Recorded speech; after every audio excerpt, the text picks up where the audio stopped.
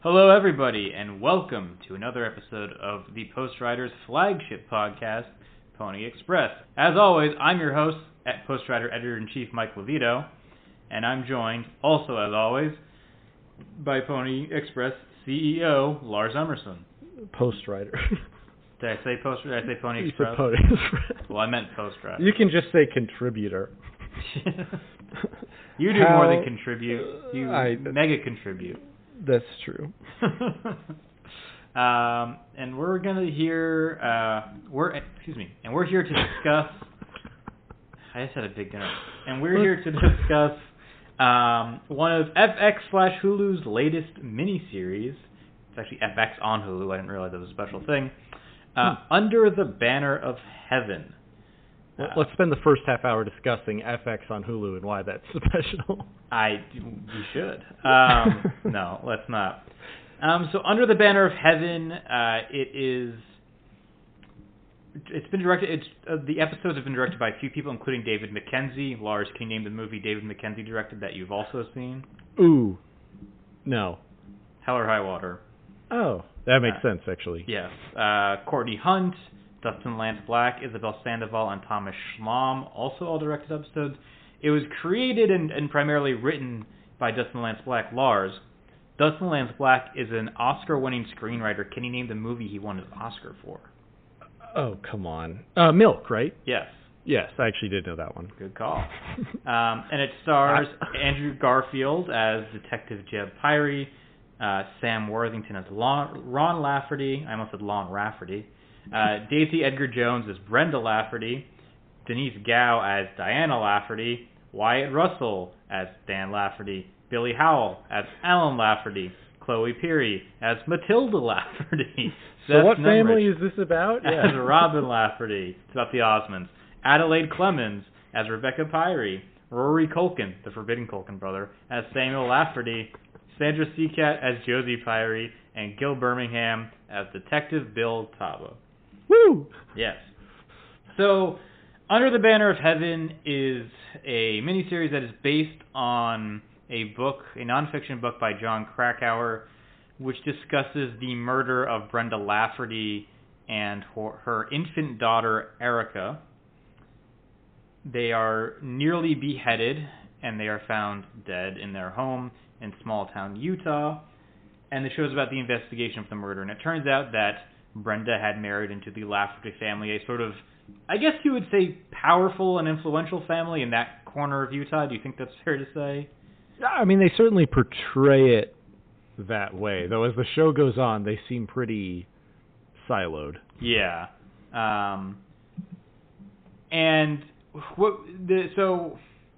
We'll unpack the way the story is told a little bit later, but I would say we get like really three main stories within this story, right? We get the investigation into the murder.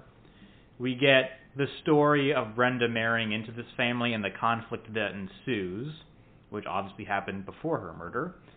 And then we also get this sort of like survey course in the history of the Church of Jesus Christ of Latter-day Saints. It runs through all of Joseph Smith and Brigham Young's greatest hits, basically, all the important parts in their history. So we did not both plan to watch this show and then record a podcast about it. We both happened to watch this show and then decided we should record a podcast about it. What drew you into this show, Lars? Why did you decide you wanted to watch it? Yeah, it was kind of fun that we both picked this up at the same time. Honestly, I assume we have very similar interests in terms of religious and political history in the United States. And what drove me is I've always been very fascinated by Mormonism in general. It's just very, it's such a, I remember learning about it in AP US history, and it is a uniquely American grown religion that came out of the 1800s, and this story of them constantly moving west. And I went to school with a number of LDS families, and I've known a lot of Mormon people throughout my life just growing up in the West, and they're just very interesting. They're very nice people. I actually really have enjoyed every Mormon I've ever met. They're very they're just great. They're very friendly. They're always very friendly, and I can't go out for beers with them, but that's okay. They're my designated drivers. The oldest joke in the book. Yeah. I've also kind of become fascinated by Mormons as well. I don't really know what it was. Part of it actually, honestly, has been like the recent political developments in Utah, and specifically like Spencer Cox, who's their governor, who, like every Utah governor since I believe like the 1970s, is a Republican. But he is conservative in some ways, but also surprisingly progressive in a lot of ways, specifically when it comes to like trans rights. So that combined, I think, with like Evan McMullen's like political aspirations, have just been like a very like interesting. It just kind of like sparked my interest because it's just like it's a very interesting culture. I feel like really the only American culture that's really just located in one state, unless you want to count like Alaskan natives and Hawaiian natives. And they are a group that I think like even people who would consider themselves like Christians or religious are kind of like sometimes suspicious of, I would say. I don't know. They just occupy an interesting place in American culture, I guess. I mean, it's fascinating, right? It's like America is such a new country, and there aren't a lot of religions out there that are younger than America. Right. And it's this like homegrown American religion that seems so geographically focused. It's in like this pioneer spirit. It's just so interesting to me. And yeah, like you were talking politically, I mean, I'll mention it throughout this piece, but while watching the show, was kind of motivated to write a political piece about like Mormon votes in like the 2016 and 2020 election. And you mentioned the Governor Spencer Cox and how some Mormons are much more liberal than people think. It's, they're actually, compared to evangelicals, which is a comparison that will often be made by Christians because Mormons are kind of Christians. I think it'd be fair to say that they are. Yeah, I know they identify that way, and I think that's good enough for me. But, they're more educated than the U.S. population. They are much more pro-immigration than the average, Christian right voter. They supported like DACA. They were very against the Trump administration's border policies.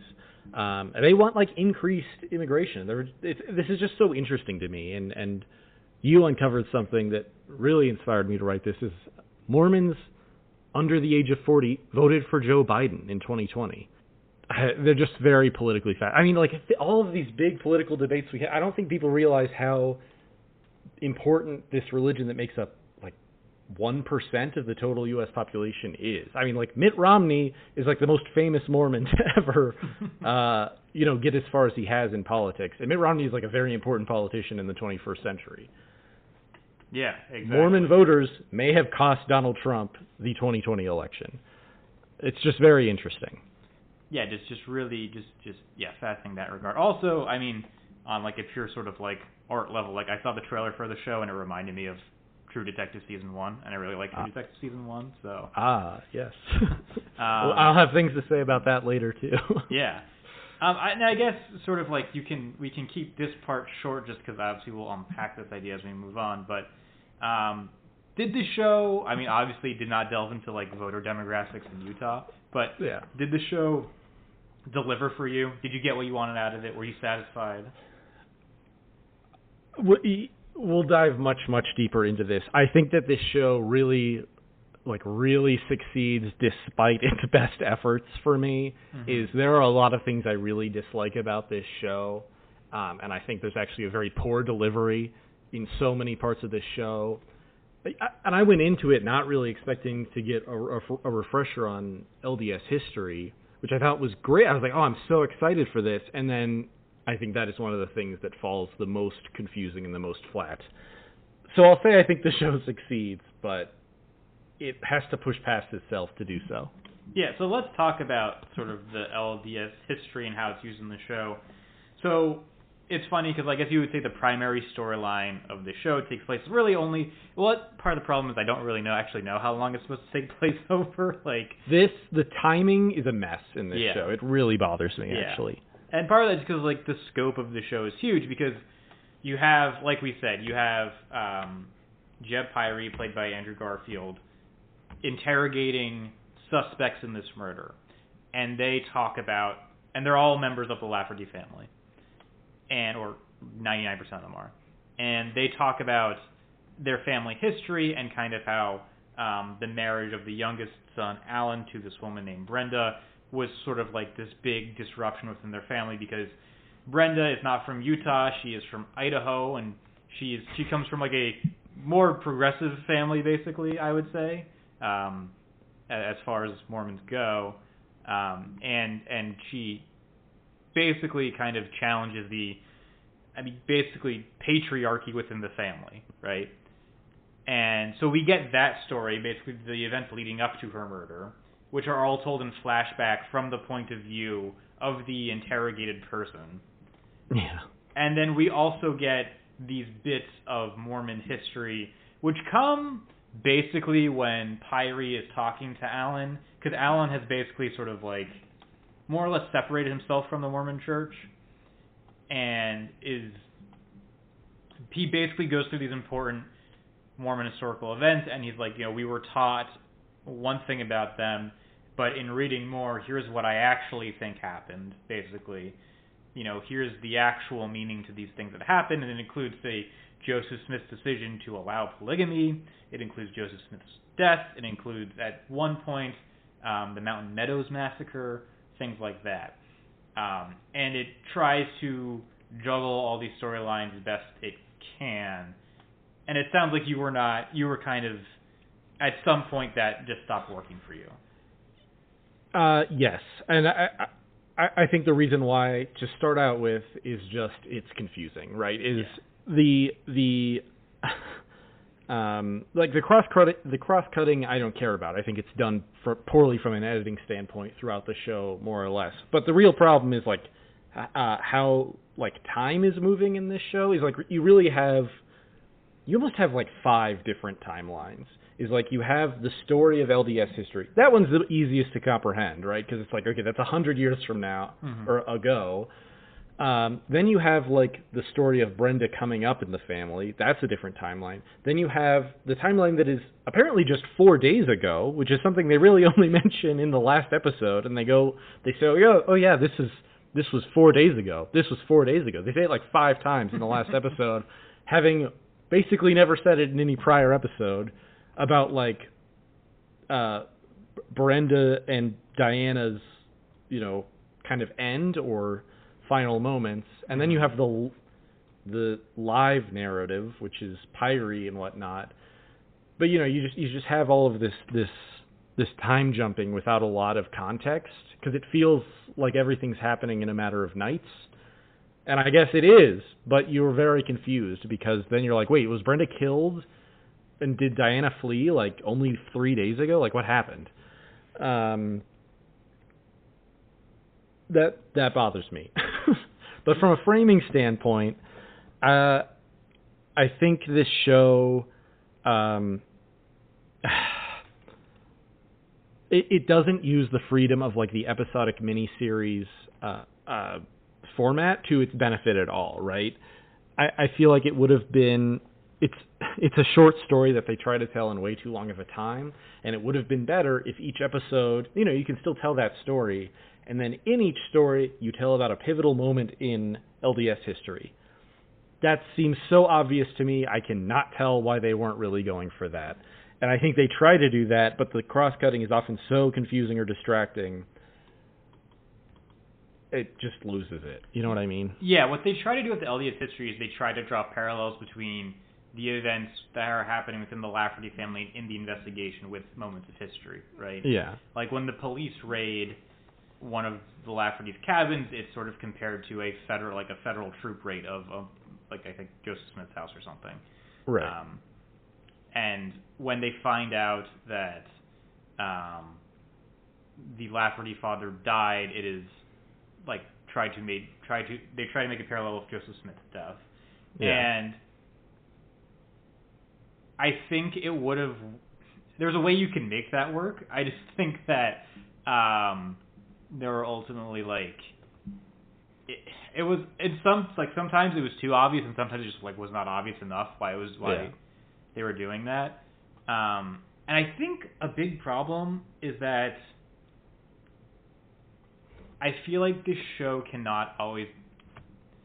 Well, I shouldn't say that. It's interesting. I bet you agree, but I don't know for sure. The most interesting character is Pyrie. Do you think that's the case? Completely made up. Yes, exactly. And he's Both totally of the fictional. detectives are completely fictional. Yes. So the book is not based on, I'm sure Jon Krakauer, I have not read the book. I do have the book and intend to read it when I'm on vacation, because what goes best with a Hawaii vacation than a book about murder in Utah? But he's a good Boulderite, Krakauer. Yeah. Yeah.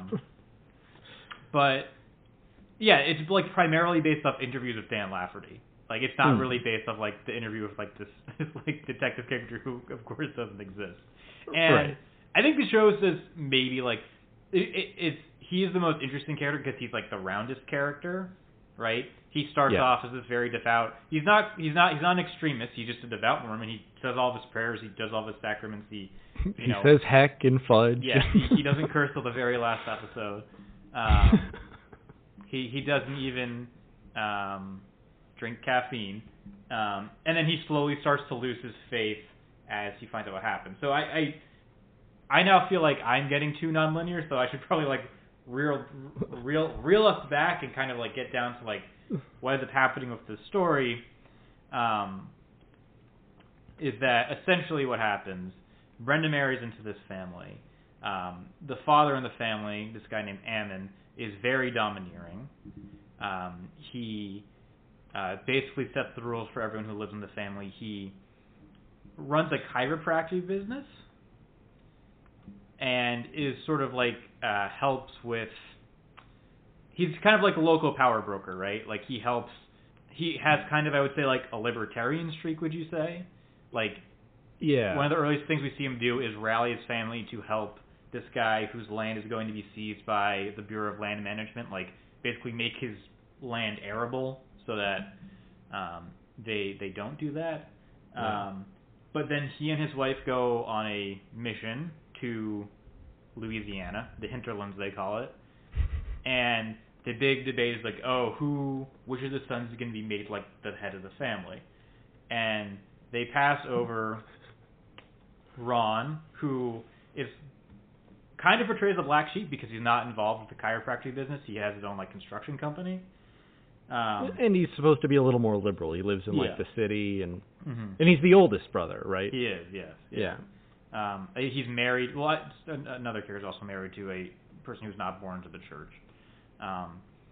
But instead they go to Dan, played by Wyatt Russell, who I actually think was very good in this role. Yes. Why his father, knowing Dan, would ever choose Dan to lead anything is beyond me. But yes. Yeah. Yeah. And what happens is Dan slowly becomes involved in these sort of various, at first just kind of libertarian, quote-unquote, constitutionalist organizations that he basically decides that he doesn't want to pay taxes anymore. Right. And which leads to the IRS, of course, raiding his business and home. And that leads to his father then making kind of, I don't know. Yeah, basically making Dan the head of the family. But then what happens is these brothers then they move from sort of militia style libertarianism to fundamentalist Mormonism. Now, what's the difference between those two things? Regular Mormons and fundamentalists is that fundamentalists are the ones who think that the sort of the modern changes to the church, i.e. outlawing polygamy and allowing non-white people into it, are bad. Right. So these are polygamists.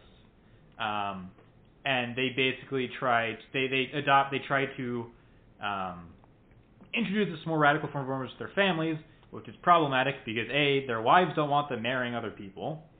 B, the people they want to marry are in some cases their own stepchildren. Yeah. And it just gets them involved with like more and more nasty things. And Brenda is the real driver against them, right? She's like very progressive for this community. She wants her own job. Her father wants her to have her own job. Like there's a scene where he literally says, "In my family, we teach girls to build things." Yeah. And he himself is a bishop in the church. And basically what happens is that Brenda more or less persuades Diana to leave Ron, which sends Ron spiraling, and then that causes him and Dan to pursue blood atonement, i.e. murder, and they end up killing Erica and Brenda. Yeah. Yes. So that's what happened. And like that is, I think, an interesting story in its own way. But I also just kind of found myself being less interested in it the more and more I kind of, like, as the show went on, I kind of got less and less interested in that portion of the story, if that makes sense. Yeah, I don't mind the framing device of the, fictional detectives, like, setting the story. I think that's fine. Like, I think that's useful. It becomes confusing because and I guess that's sort of unavoidable if you use that framing device, but all of this is revealed through interviews. It's not really so much a flashback as it is someone else telling something to the detectives and then it turns into a flashback. And I don't know. And then like I guess that's fine. I agree with you that I think the story becomes just more and more muddled historically, and I think that's sort of the point, is that these brothers were all over the place, and they each have their ups and downs, and they kind of end up going in different directions and responding in different ways. I guess the part I liked the most about it are it tries to very intentionally make a parallel between Pyrie and his family and how he's now questioning the church and how he feels about his daughters, and does he want his daughters to grow up in an environment that could turn into something like this in his worst imagination, which I think is always a stretch. Pyrie's family seems perfectly normal and fine, but you can't blame him for you can't blame this fictional character for worrying. God damn it. So, I guess that is fine. The framing device is fine. I think you're right. Pyrie is the most interesting character. He's definitely not my favorite character or the best acted character, but he's he's good. He's fine. Yeah, I know. I guess I feel like it's just a thing where it's when he's interviewing the brothers, it's like they've already kind of made their descent into extremism, right? Yeah. And we see them make that descent, and at some point they just kind of reach maximum velocity, and they just kind of keep going and going and going. And you want to see what they do next, but they don't become quite as compelling as characters because oh, they're just very far gone now. And it's what Dan has Ron has kind of a weird, kind of implied, almost Oedipal relationship with his mother. Yeah, there's a lot of that in this show. Yeah. And Dan is just clearly they just show him as being just very selfish, and he has these revelations, quote unquote, clearly just to justify his own greed and lust. I thought that episode was so funny when they're also talking about Joseph Smith's revelations. Yeah. And it's no, honey, guess what? God wants me to have another wife, but you guys can't be with anyone else. Yeah. God said that's cool and what we should do. And she's and Emma, his original wife, is no, what? That's crazy. I just the balls on that guy to try and pitch that and be no. I found this in the woods and he said it. Yeah. It's very funny to me. Yeah, it's pretty bold, but I guess you just could get away with a lot more in like the mid 1800s. I don't know. Right. Yeah, and like again, that's like an effective use of that parallelism. But like, so there's that's kind of my issue with the brothers, and then with Brenda, she's portrayed as basically like a perfect character, right? Yeah. She's like very smart. She's very driven. I actually think one of the best scenes is when she goes to like the family get together and like all of the men are clearly like trying to like hit on her basically like in front of their own wives. It's like a very uncomfortable scene, but I feel like it's really well done. It gave me very Midsummer vibes, actually. Yes. I think the exact same thing. Very Midsummery. But the thing is, she's also just kind of portrayed as this like perfect character, right? So, which is interesting because I was reading about the things that they changed for this, and we talked about the detectives are made up. But two of the things I read about were, first of all, the father figure, the dad of all the Lafferty children, was actually apparently Brenda and he like got along very well, and she was like really really sad after he died, and he was not this like stern, super tense figure. Yeah. I mean, like I'm sure he was stern in many ways, but not. They literally portray him as murdering a dog to like teach his sons a lesson. Right. And the other thing is, apparently Brenda is far more liberal than she's portrayed in the show. I was reading some interview with like her sister or something, and she was like, yeah, and like our mom cursed, and Brenda would curse, and Brenda like was much more like she was never wearing frills. She would wear like much less traditional clothing, and she was just much more modern. And I feel like that would have been more interesting, right? Is if she really, portray her as like the modern Mormon, and that's where the tension comes from. But making her perfect is almost a disservice to an actual dead person who wasn't. No one is perfect, and I get why you want to angelify the dead, but she didn't do anything wrong. Even if she wasn't a perfect, fundamentalist or strict practicing Mormon, she was like a good person, and that's the more interesting story to me. Yeah, which I mean I think we get, right. Like the whole thing is the reason why they find out, the reason why they end up with Jacob, who is kind of like. He has it's implied that like he got sick when he was a kid, and that kind of like did some like neurological damage, and he like, even though he's kind of with for all of his brothers, she's like very nice to him, and he's like, oh, she's my angel. Like when he finds out that she's dead, he goes to the police and cooperates with the police, this whole thing. Right. But it just kind of made her like a. I don't know. I feel bad saying a little too perfect about this real dead person, but right, yeah. Yeah, and so that I guess that this is all my very long way of saying like I appreciated the having Pyre too again. Like I feel like he's the only one, and he's the only one, but he's the one who I think has like the most well drawn journey, like this journey from devout to questioning. He is certainly our main character. Yeah. I guess I just also think that then ends up kind of. It feels like they invested a lot in his arc without really trying to come up with ways to make the more. Like just other parts of the story more interesting, I guess. Yeah, I get that. Yeah. All right. So we talked a lot about that. So yeah. And this next segment I have lined up is like the themes. So we talked a lot about already, like how this show is about kind of debunking, I guess, kind of the sort of Mormon self-mythology.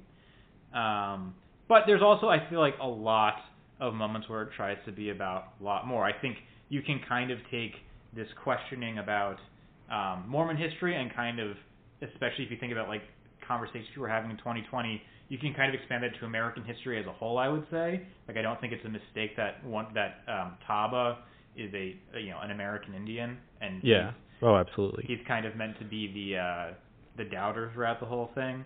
And there's also just a big sort of, I guess you would call it, feministic sort of through line, where this is very much just about the subjugation of women, again, not just within the church, but also kind of nationwide, I would say. And I feel like there are times where it does that more subtly and more explicitly. How did you feel about the way it handled it? I feel like, look, as I noted before, I think the show, it really tries for historical assessment and analysis in comparison, but it just does it. I just wish it did it better. Mm-hmm. And it's I don't I've seen a dozen headlines, none of which I've read because I think it's not an interesting story and really not a story at all. And it's what does the church think about the Under the Banner of Heaven TV show on Hulu? It's my guess is they don't care. There's just so many interesting moments in Mormon history, and you can portray them honestly, like you said, in American history, you can portray any group in American history as at one time an antagonist and at one time, just defending themselves and defending their liberty. I think that's fine. There are interesting ways to do that, and the Mormons are an interesting, plot device to tell a story like that. I just wish they did it better.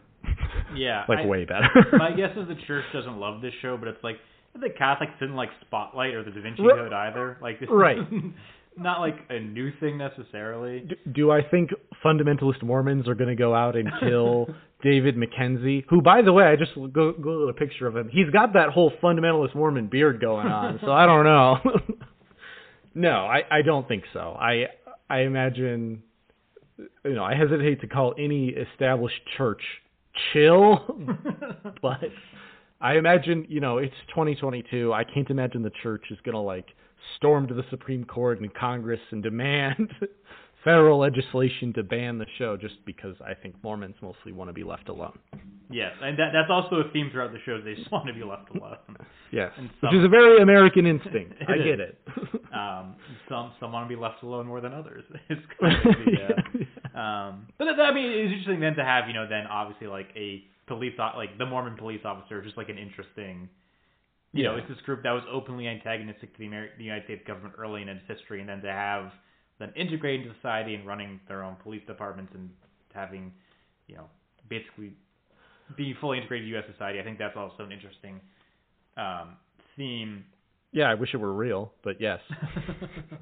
It is a smart decision. Yeah. To use half the show to do that, but yeah. I understand what you mean. Yeah, I thought, again, I think it is, I guess where I just come down on it is what really kind of inspired this question was the last episode, which this is a 7-episode series, and so 80% of it is in the last episode. Yeah, you're already 6 hours in, and then the last episode is 90 minutes long, and I was oh my god, how much longer do we need to tell this story? But there were two scenes that I thought were just very kind of ham-fisted. The first was, so the history of the church it's being told by Mormons throughout it, and then when Tava and Pyrie are looking for the murder weapon, they're off the side of the road somewhere in Utah, and they're trying to. There are campy moments in this show where they basically all but say to Pyrie use your special Mormon powers to figure out where everybody is. Yes, right? Yeah. But and so he's trying to do that, and the Mountain Mouse Massacre comes out, and he's your people, because Catawba is a Paiute Indian who were considered allies of the Mormons back in the day. It's they helped in the the massacre, blah blah blah, and then Tava's oh really? That's not how it was taught to us. And then he kind of goes on this whole spiel about how actually the Mormons tricked the Paiute into attacking this innocent wagon train that was just going through Utah. And I understand the importance of including that story. It was just delivered in such a way of oh yeah, well now I'm going to tell you something. And while they're also at a crime scene basically, it just felt very clumsily kind of thrown in there. And then there's also a scene, it seems there are like thrillery moments earlier in the series, but then in the last episode they're like, oh, we have to like stuff more action into this. So there are concurrent like moments of the detectives like actively tracking down Dan and Ron, who they find in the circus in Reno, and that which also includes Diana going back to Utah to rescue Matilda, one of the other wives, and their escape from Utah. But then they stop at a gas station, and while they're there, the Culkin one shows up, Sam, and like tries to take her back, and Diana like yells at him, and she's feeling like people there like help us, and it's all these men who look by and do nothing. Then she tells him to bear his testimony, which I don't understand what that actually means.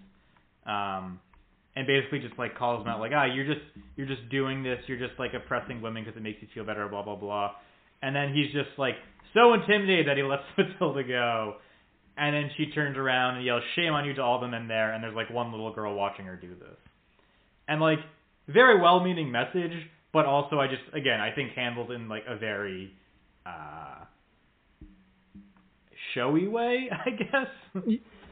Yes, there are some very shoved in corny moments throughout this show, but I think the last episode has the most egregious couple of ones. To bear testimony, my understanding within the faith is you speak before the congregation like the truth, and you have to tell the truth, otherwise you get in big trouble. And the Pyrie talks about this too, right? Is his fictional wife wants him to bear testimony about, his faith in front of the congregation so his daughters know he's not questioning. Bill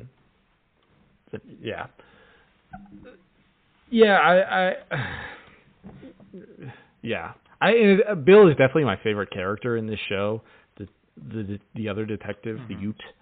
And I don't mind I don't mind that you have to tell the story about the Mountain Meadows massacre if you're doing this show, right?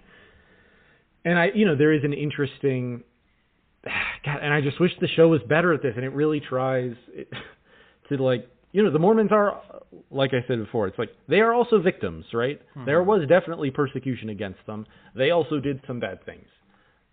The Native Americans you could absolutely say the same about. I think there was far more persecution against the Native Americans than the Native Americans were doing bad things. But yes, the Native Americans did kill innocent people too throughout American history. Usually in defense, but it happens. And this whole the enemy of my friend thing that they have going on in the Mountain Meadows massacre, but it turns out that Brigham Young may have lied, and this is history that was not caught on video, and it's all very fuzzy. But that's an interesting story. I wish Bill wasn't so chalant about it. I don't know how to describe it. You know what I mean? He just feels like he's giving a lecture, right? Right. And he's like, "Oh well, that's not how I heard it." Yeah. And then he wanders off screen, through the doorway, and then they end up talking about it an hour later. Yeah.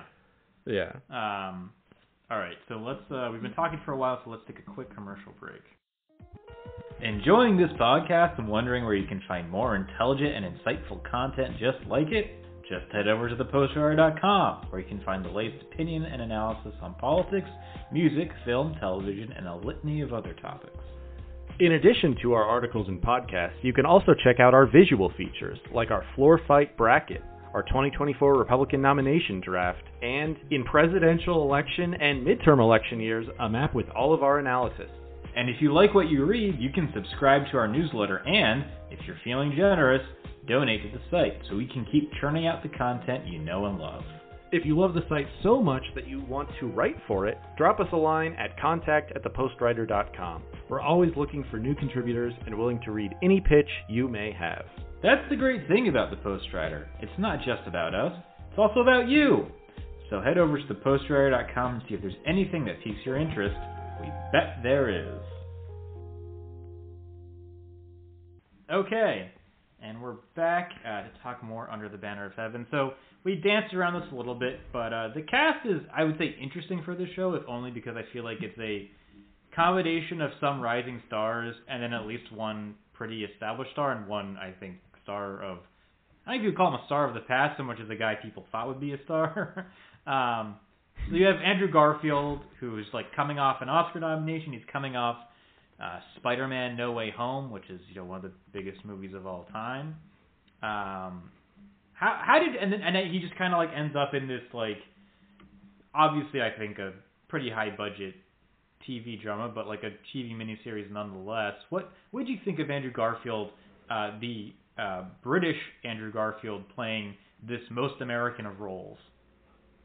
I have always kind of struggled with Andrew Garfield, if we're being honest. I remember after Spider-Man: No Way Home, I think you and I were just like talking, and you were like, he may have been the worst Spider-Man, but he's very clearly the best actor of the three of them. Mm-hmm. He just like holds a screen presence much better, which I think is very true in that movie. Tobey Maguire will always be the true Spider-Man, but whatever. So I'll give him the benefit of the doubt. Garfield is a good actor. I think he struggles to play what is a hard role. I think he struggles to play what is a made-up role. It's just, not all contrary to stereotype, not all Mormons look the same, and there are lots of different kinds of Mormons out there. I'm not sure he plays a Mormon detective very well. I kind of struggled with it. Yeah, he feels kind of like too baby-faced in a way, even though he is 38 years old. Yeah, he does. He looks like he's like 20. Yeah, he just seems kind of... And I know it's a community that tends to like marry and reproduce young, but... I've liked him in stuff. Even in like movies that I didn't like Under the Silver Lake is a movie I do not like, but I think he's pretty good in it. I thought he was fine. Kind of an odd choice. So if you go on Letterboxd, like the image for this movie is him just like holding his head. And it's just like, I feel like it's just kind of what he does for large stretches of the movies. Like he has to, it is a tough role because he has to convey like his growing horror at what he's seeing. Yeah. And I feel like that's hard to do well, without coming off as sort of like melodramatic and like weepy a little bit. Which he does definitely come off as throughout this show. Yeah. There are many scenes in which he is very melodramatic and very just like, what?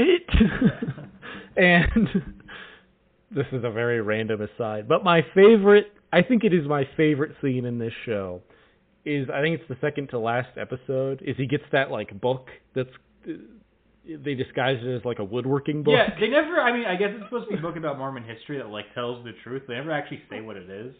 Right. He has it in his house for some reason. I assume it would be in evidence in real life.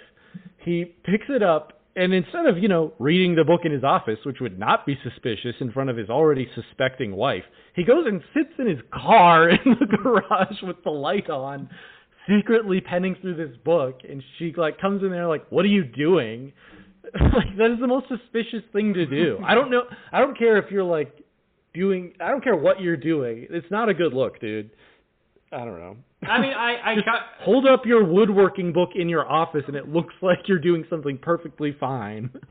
I think the point is that he is so, like, the church is so in his head and he's so afraid of his own family's judgment that he feels like he has to and it also like kind of demonstrates that like there's no escape in a sense, right? He's never going to be able, sort of like this freedom of inquiry into the history of the church.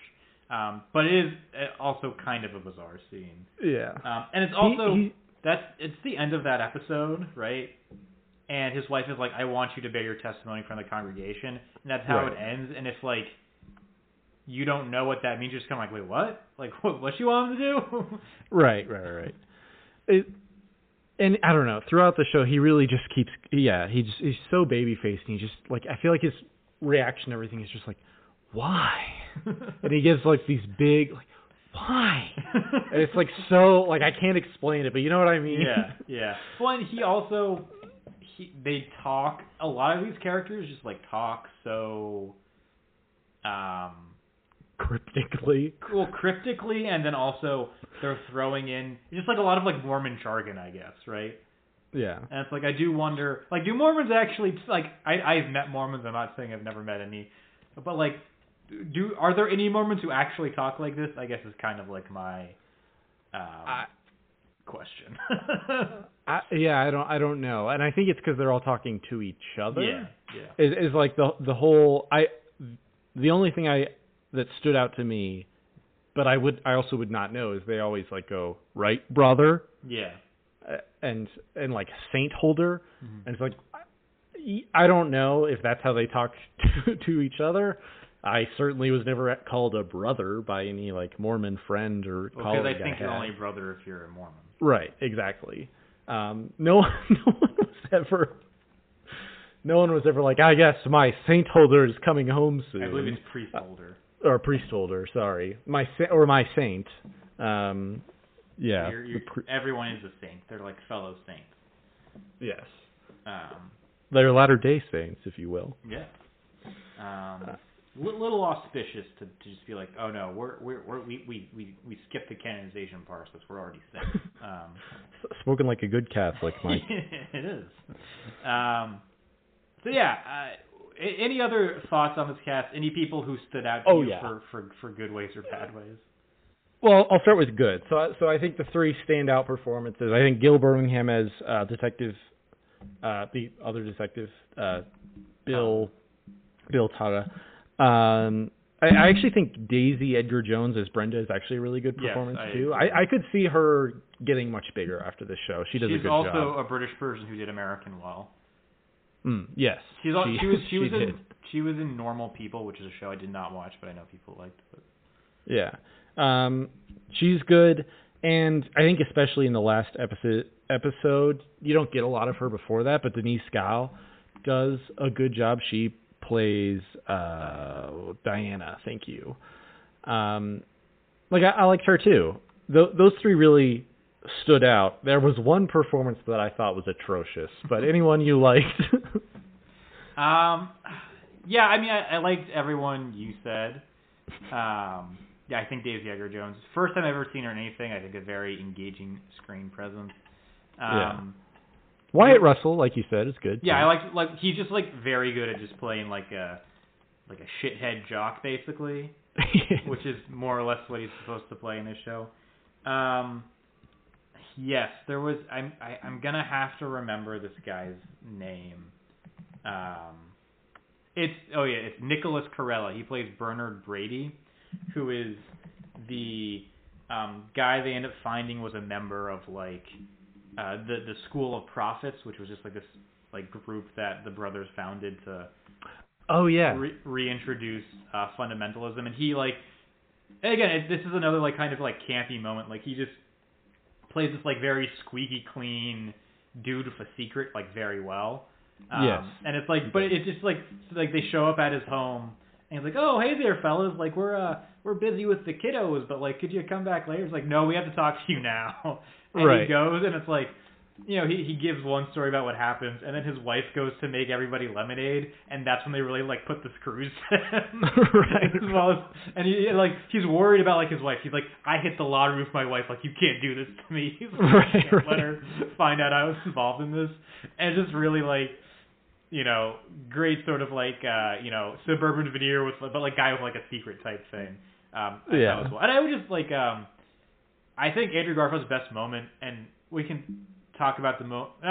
We'll talk about that later. Okay. Yeah. You ready for my bad performance? I think I know who it is, but go ahead. Well, it starts with Sam and it ends with Worthington. That dude cannot hide his accent to save his life, like at all. I don't think he's a particularly good actor to begin with. You know, he's famous for the legendary role of Jake Sully in Avatar. Mm-hmm. God, it just would slip out at the most inopportune times, and I do not understand how they were like, can you do it again? Like, we have infinite screen, like we can just take another take. Video doesn't like cost a lot. Let's just like try that one more time. Don't let your accent come out, and then you're done. Yeah, he is not. Yeah, his accent. He has like that one moment that is like accent away is pretty good. Like where he just kind of like loses it. Like where he gets excommunicated. Yeah. And he goes like crazy and comes home. He's like very scary in that moment. Yeah, yeah. But yeah, his accent just keeps cropping up, and it's very distracting. Yeah, yeah. Yeah, everyone else I think is more or less fine. Andrew Garfield, I have like qualms about. His accent doesn't really slip, but I just don't. I'm not sure. I think you could find someone else who could play this role a little bit better. Yes, I would agree. Not that it's particularly easy, but you know what I was almost thinking like Jesse Plemons could almost play this role better. Yeah. He jumped to mind. I just feel like he looks more the part. Like he looks just a little older. I'm pretty sure he's actually younger than Andrew Garfield. But, he just looks kind of like a Utah detective. Mm-hmm. You know what I mean? I don't know. Yeah, if you've seen him in Judas and the Black Messiah, he plays like a squeaky clean FBI agent very well. Yeah. Yeah.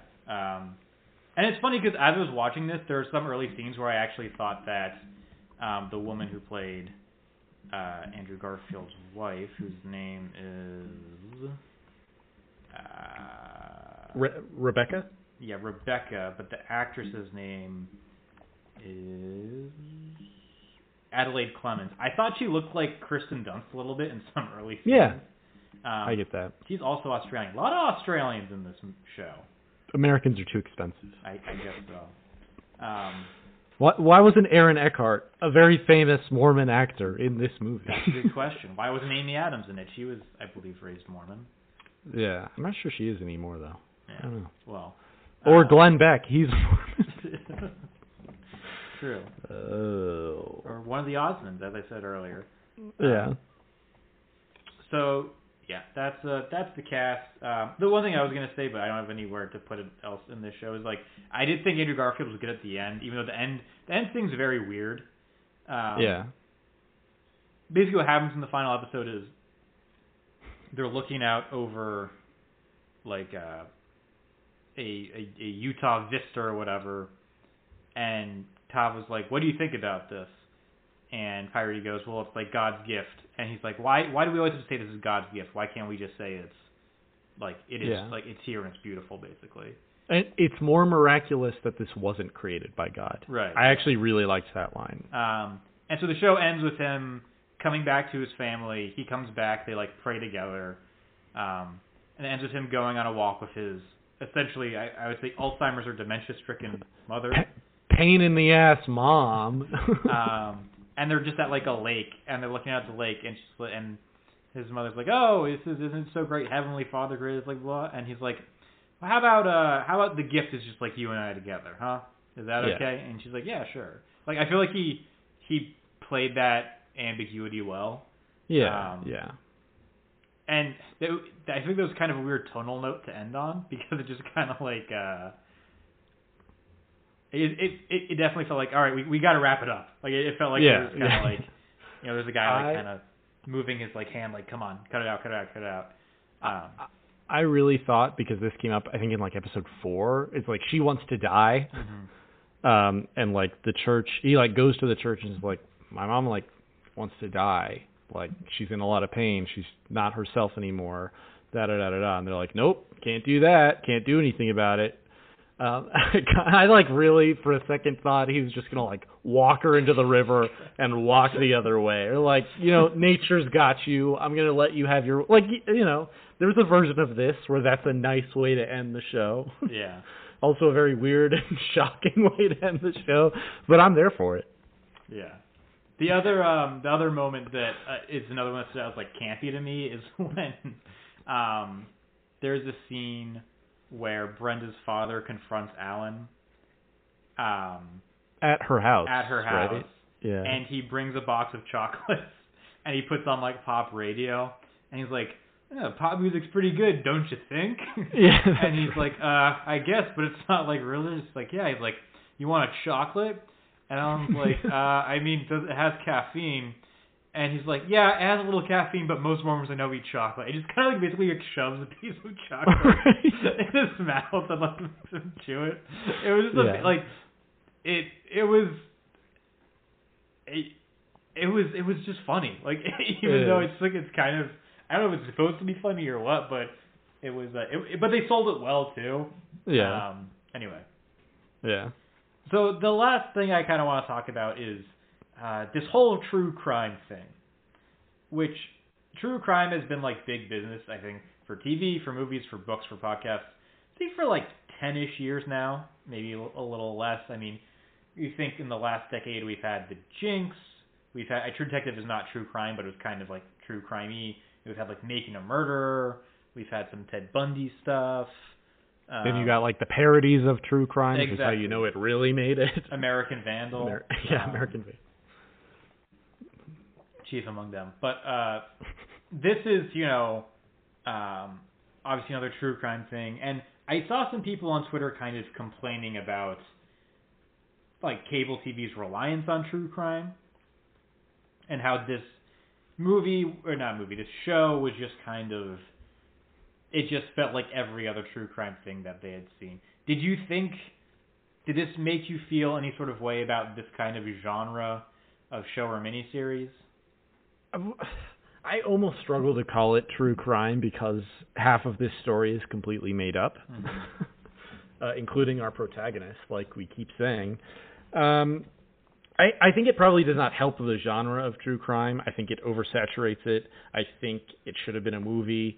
It's just a lot of time spent on not a lot of, on ultimately what didn't need to be so much content.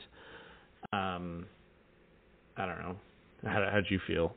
Yeah, it felt like a I'm trying to think of like a good comparison. It felt like the right side of the bell curve, if that makes sense, right? If you had kind of like a rise in true crime relevance and sort of excitement and interest, and now it's kind of sloping downwards. Really more of like a quality thing, right? Like I would argue the true crime boom peaked with The Jinx, but I think that this is kind of just I won't say they're going through the motions, but this is sort of like it feels like something they once overthought and underthought in some ways. Yeah, like they certainly have the aesthetic. Right. But part of it almost feels like a Hallmark movie at times. Yes. I can't... There are moments that feel cheap. Yeah. Like the last scene, I think, actually feels pretty cheap. Yes, I also think a lot of the historical stuff feels like I'm watching the History Channel, and that is not a compliment. Like this is it looks like a cheap reenactment. Yeah, it doesn't help that it's also again presented in the way where it's like you're not really supposed to know these characters as characters in the historical sections, right? Right. They're just reenacting events so that you don't just have a guy explaining it to you. Yeah. So yeah, it felt like it feels like we're coming to the end maybe of the true crime thing. I think that's probably fair, and I'm sure like everything else that kind of peaks and peters out, there will be a resurgence, a revival. Yeah, I don't think true crime's going to go away, but it feels like I guess the way I would put it is that The Jinx is something that I think everybody should watch, right? Yeah. I will tell anybody, no matter what they like, to watch The Jinx. It changed history. This is a show... R.I.P. Robert Turst. This is a show where it's if you're into this kind of thing, I think it's worth your time. But I would say, if it's not... If you watch the trailer and you're like, yeah, I don't know, you don't have to watch it. Oh, yeah. It's non-essential, I guess, is what I would say. It's the perfect, stealing the Mike Levito measure of 3.5 stars on Letterboxd. Anything above 3.5 stars, everyone should see. Anything from 3 to 3.5, I'd recommend it to you if I know you like that sort of stuff. Yeah. Yeah. Which I guess it almost feels like true crime in a sense going back into its niche is, Yeah. Like, I feel like it's no longer, you can't really just coast off of that designation alone anymore. Yeah, and I think this thing tries to be more than true crime, which, I'll applaud that, but, we keep coming back to, I just wish it did it better. It also tries to tell this interesting history and make a broader societal point, and it kind of fails to do so. Yeah, it's ambitious. It's certainly ambitious. Yes. So we mentioned kind of at the top, you invoked True Detective, and I'll invoke it again here. As I was reading, I think it was a Collider review that sort of described this as like the True Detective season that we never got, or like that we always wanted, and instead they did seasons 2 and 3. Yeah. In that it was, it was a show about, this evil force that you thought was like this big bad thing out there, but it turns out it was like ingrained in the community, and the featured character gets to see, it all just like collapses around them, and there's this like, moral, I'm quoting this, moral ambiguity and like depravity in the world that's just peeled back layer after layer until like the entire world is enveloped, and it's like a show about like this stark honesty of institutions and crime and being a true detective. And I wish that was true. I wish True Detective would do a true crime season about this, because it mixes religion, it mixes politics, it mixes family dynamics and being a true detective all together. You know what I mean? Yes, I do know what you mean. But I think on that we're gonna end this episode, unless you have anything else you want to say. No, True Detective season 1 is really good. Yeah. So season 2, you actively should not watch. Actually, is what I think. And I can't comment on season 3. I don't think anybody watched season 3. Anyway, season 4 is coming out soon. And by soon I mean in the next couple of years. I think they really missed like a lot of opportunity on that show. Anyway, thanks so much for listening, everybody. This has been the Pony Express. You can find us anywhere. You can find podcasts. You should like and subscribe if you find us somewhere and where you can do that. You can also just visit us on thepostwriter.com and find all of our episodes there as well. My name is Mike Levitt. You can find my writing on The Postwriter. You can hear me on Politics Express and Floor Fight and Running Mates and Watching Mates and all these other great podcasts we have. You can also find my writing on The Writing, where I'll be writing about right-wing media. And you can find me on Twitter at @MLevito and Letterboxd at @Amerimike. Wow, you're so accomplished, Mike. I'm Lars Emerson. You can find me on Letterboxd at Lars Emerson. You can find all of our stuff at The Postwriter. You can find The Postwriter on Twitter at The Postwriter. Check out the Democrats Ignore Mormon Voters at Their Peril article on The Postwriter. I really like that one. You may learn some things about the Mormons that you didn't know. It's just, they're interesting. And it'll take you less than 7.5 hours to do it. Exactly. Yeah. All right. Well, this has been an episode of the Pony Express. Thanks so much for listening, and we'll see you next time.